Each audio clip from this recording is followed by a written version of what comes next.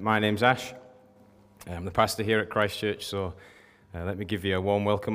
We're looking at Psalm 126 today, where the series we've got is Songs for the Road Ahead. And I'm convicted that this book is the book to go to when you think about how you're going to get through the next few years of your life. And I'm increasingly convicted that we don't know. The older I get, the more I realize that we don't know what's coming and what is in front of us, and we're going to need to hang on to this book more dearly. I've got two questions. I think the psalm leads us this direction. Two questions that I want to pose and put over the sermon, and hopefully answer them as we go through. The first one is, can we place too much hope in heaven? Can we focus on this too much? Is it responsible of me to keep telling you, wait for heaven, focus on heaven, God's going to make everything all right, hang on for that day? Is that reasonable? Can we place too much hope in heaven? And what do we do as Christians with our sorrows? What do we do with the sorrows that we have? And then a side-on question to that, is it possible that we can waste our sorrows? Think about that concept. What do we do with the fact that we get really sad? What do we do with the fact that sorrows come? This psalm, I think, explores that idea and then tells us perhaps there's something in that. But let's deal with the first question first, and it's hot and it's sticky, so I'm going to be quick and as blunt an instrument as I can possibly be. Can we place too much hope in heaven? There's been a song on the nation's lips for the last 6 months, hasn't there? There's been a song on, even if you don't really like football, there's been a song. It was out in my house, it was the alarm call. I'd shout at Alexa first thing in the morning, play Three Lions, Alexa, wake up my kids with this glorious tune, Three Lions on a shirt. There's various reasons that I think that this song resonates with us. It's catchy. If football followers can pick it up, it's got a catchy tune, hasn't it? And it's genius, really, because they've written this song deliberately targeting the vulnerable football faithful, because you can't not sing it, Three Lions on a shirt. It's just so easy. It's coming home, football's coming home. It just flows from your tongue, doesn't it? So it's catchy, it's nostalgic. It gets you to dream about bygone days, and you sort of forget the hurt that's involved with them, and you just remember the good bits. If you follow the lyrics of the song, it draws up the nostalgia in you. It's a little bit imperialistic. It's a bit controversial. It says football's coming home. We made this thing, and part of us probably rightly or wrongly goes, "Yeah, this is our thing, and it's coming home." And we sort of have that sort of healthy, unhealthy ownership on it. And we're also really desperate to win, aren't we? We're just desperate to win. But I think the song speaks of more than that. I think it's a genius song on one level, but I think it's just such a genius song. It speaks of this idea of home. As the nation sung it these last few weeks, we've had in our minds, I think Boris sort of floated the idea of a bank holiday Monday, didn't he? We've had in our minds this moment in time when everything will sort of fall into place.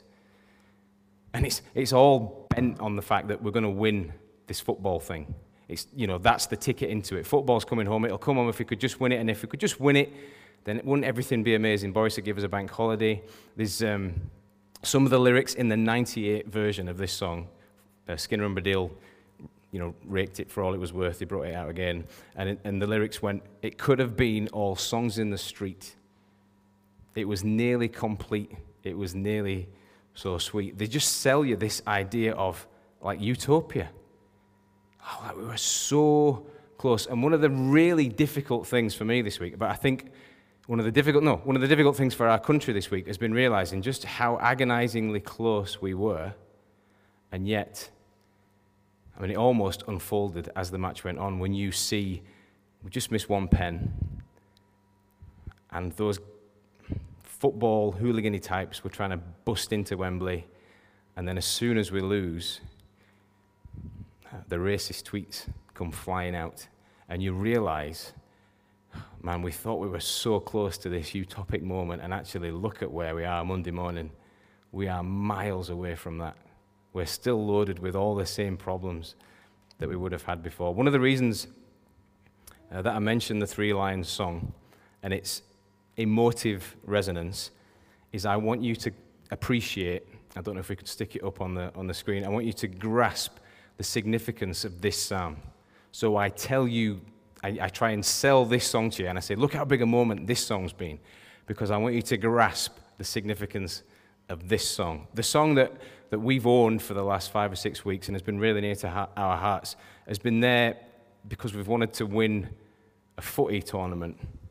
It's been about a game and a bit of metal. That's what this has been about. This psalm is about the idea of the nation of Israel, God's people, literally getting to go home. Having been raped and pillaged and massacred and butchered and dragged out of their homeland. This song is about that moment. So don't have football's coming home in your head. Have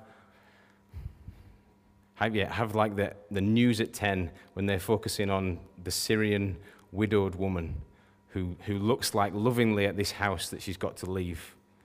You know, the sort of pictures that come through the TV screens when you realize that all over the world there are people with this story that have been pulled out of their home and they're not allowed to dwell on their street anymore, and they've got to leave their way of life behind.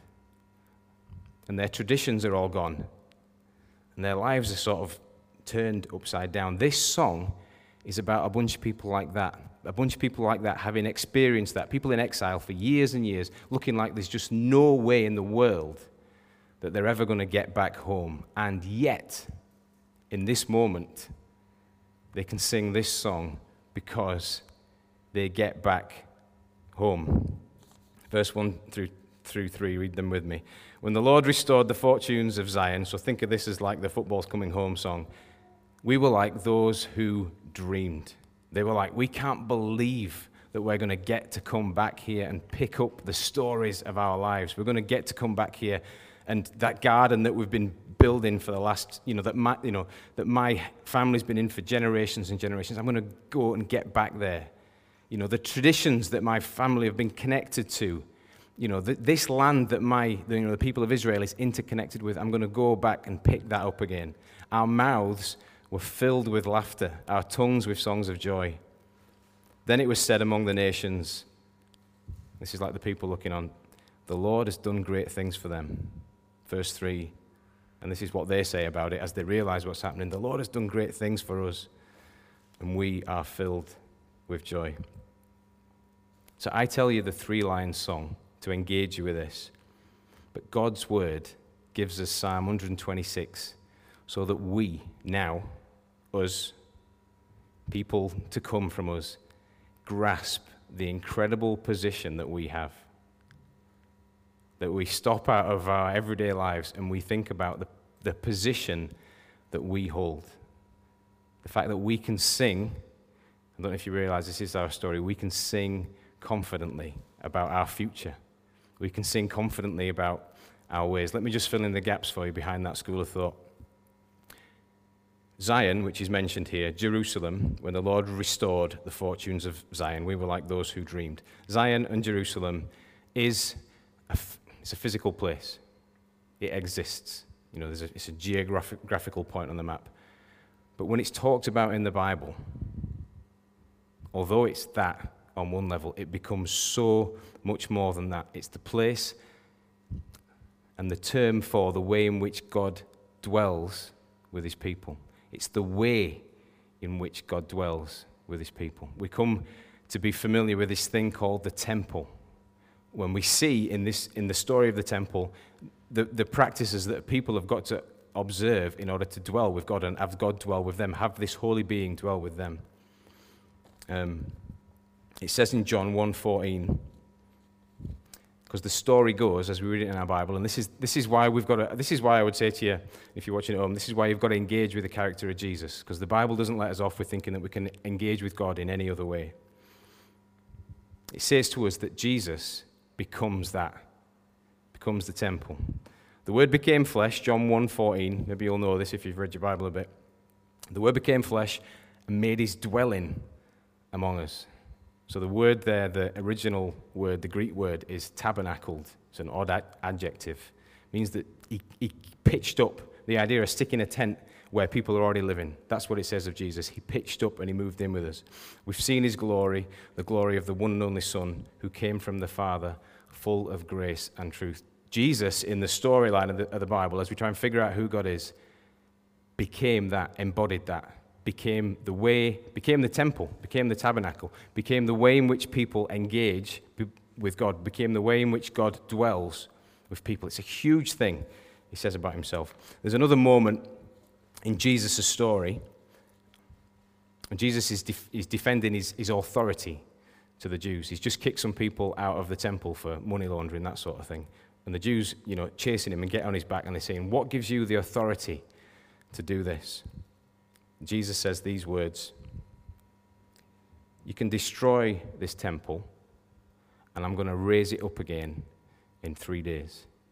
Now, they think he's talking about the physical temple, and they're going, you can't, nobody's going to do that. It took years and years to build. Nobody's going to build it or destroy it in that amount of time. But Jesus, when he uses this sentence, it's one of the moments where the Bible really comes together. He says, I'm not talking about the physical temple. I'm talking about my body.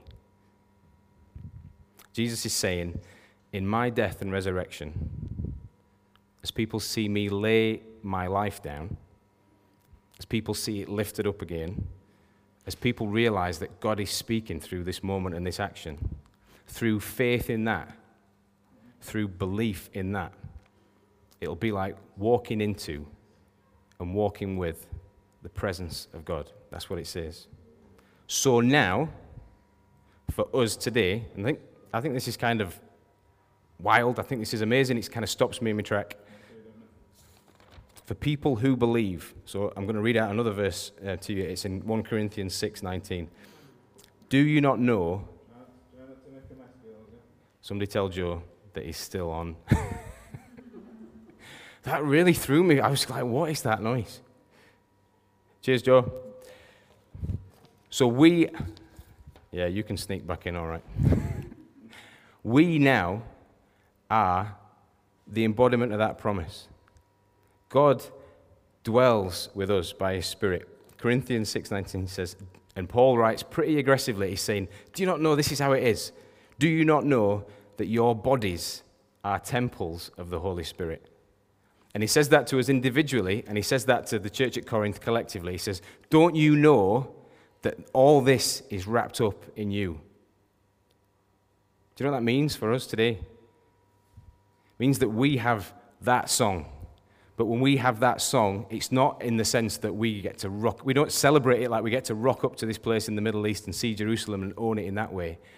We get to celebrate it in that we are people who have been miles away from God's holiness, in exile, and yet we get to hold on to the promises of God. We can have the kind of thoughts that have been in our heads this week, like the horrible words you might have thought about your kids or your partner or somebody that's just cut you up on the road, the horrible, the ugliness of humanity. We can have that backdrop. We can have lived lives.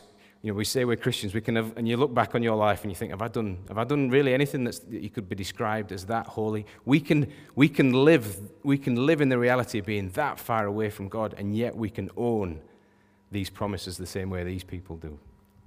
We can walk in his ways and be assured of that, of what it's like. We can feel him. We can experience him changing us and working within us. We can be certain about our future. We can be certain about our home the same way that these people could. We can have that real sense of completeness, of home, assurance of salvation. Now, maybe as I do that, I rattle off through that little spiel. Maybe you go, really? I don't know if you ever catch yourself when you're getting excited about your faith, thinking, am I putting too much, am I unbalanced here?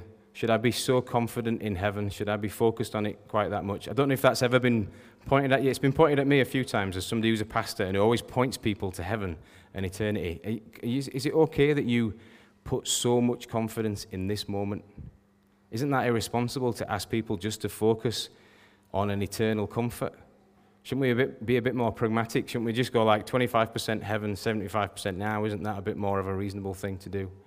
Is it irresponsible for us as Christians to go, oh, we long for heaven. You know, when we sing of it in those moments, when we sing for God's ways, when we sing about the assurance of our salvation, is it naive of us to do that? I want to suggest to you that it's not, and that you should, however far in you are with heaven at the moment, I don't know how far in you are with heaven at the moment, you should go further. Go deeper into it. I'm going to go about it in an odd way. There's going to be a picture pop up on the screen, I think. It's a snowflake.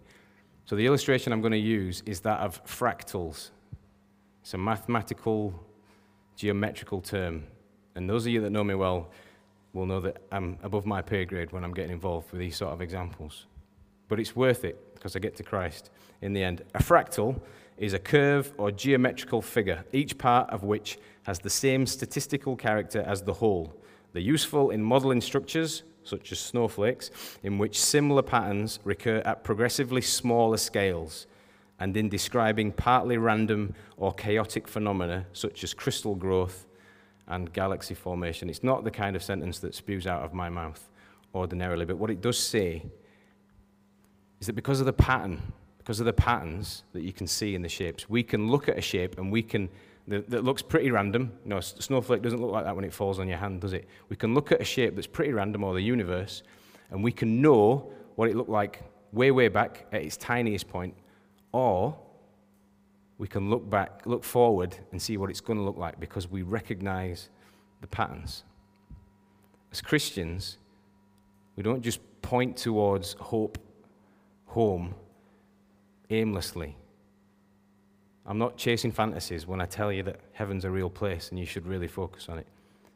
We look back, as we look at creation, we can see God's handiwork in eternity past.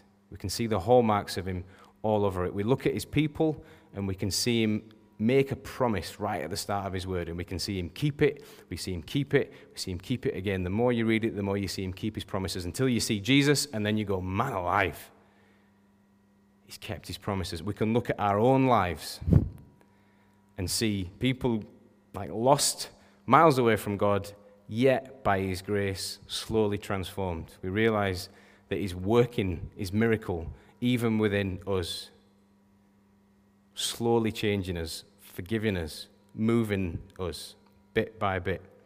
Because we do all that, because we see this pattern,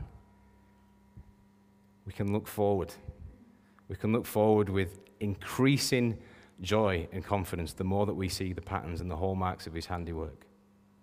So yeah, no matter how chaotic and random the day is, no matter how tricky the circumstances, no matter how grim you feel on Monday morning, you can look to the future and you can scream heaven. You can bank on it. You can rest in it. That's the first part of the psalm. Second part of the psalm will be much quicker, I promise. That's kind of what God's done and where it leaves us. And the second part of the psalm, verse 4 through to 6, kind of goes, so this is kind of how you should live.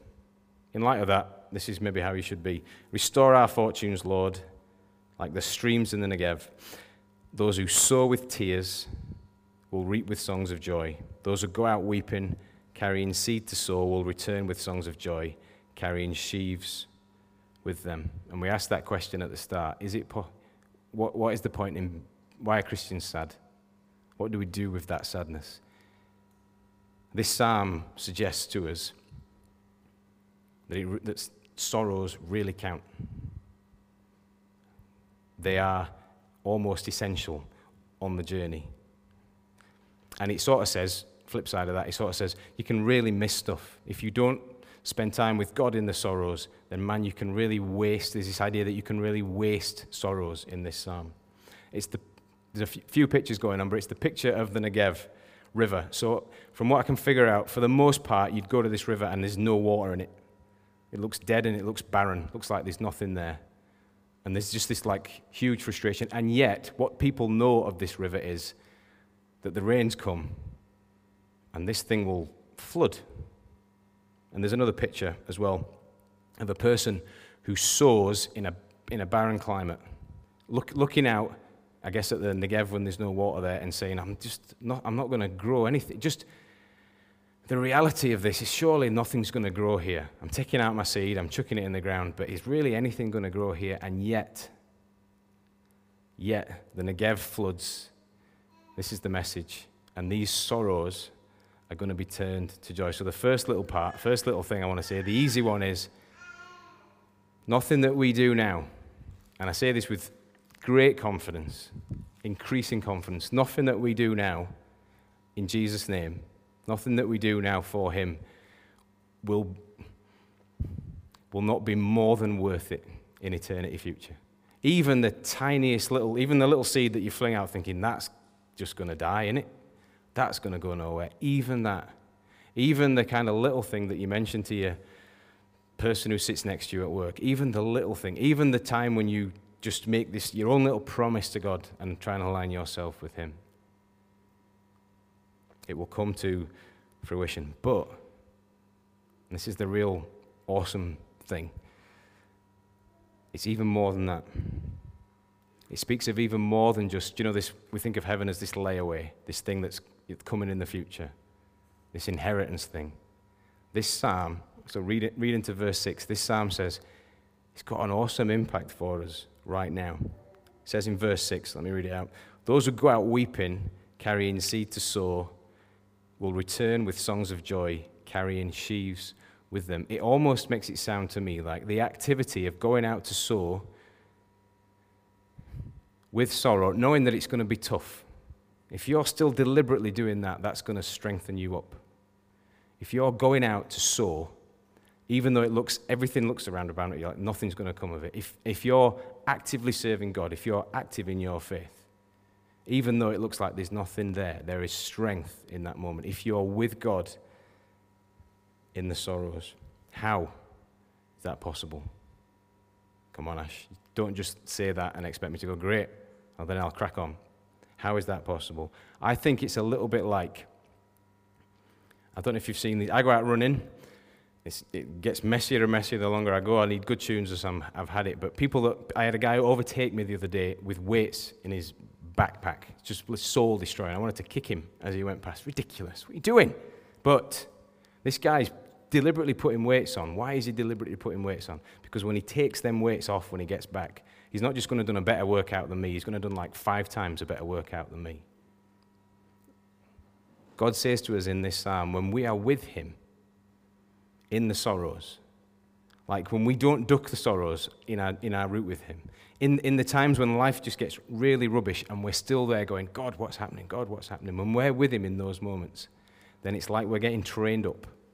There is benefit for us. Those who go out with weeping, carrying seed to sow, will return with songs of joy. And Paul says in Corinthians, and he's talking to Christians, I guess, who are losing heart, maybe even losing the will to live. He says, therefore, we don't lose heart. Though outwardly we're wasting away, inwardly we're being renewed day by day. For our light and momentary troubles are achieving for us an eternal glory that far outweighs them all.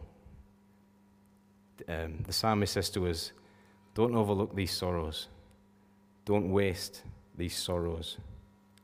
No sorrow that you're going through is bigger than the benefit of clinging to God in it. So it's the psalm of 2 halves. Can we place too much hope in heaven? Might feel like it on Monday morning, but the psalmist says no. Can we waste our sorrows? Yeah. There's glory for God, even in the toughest of times.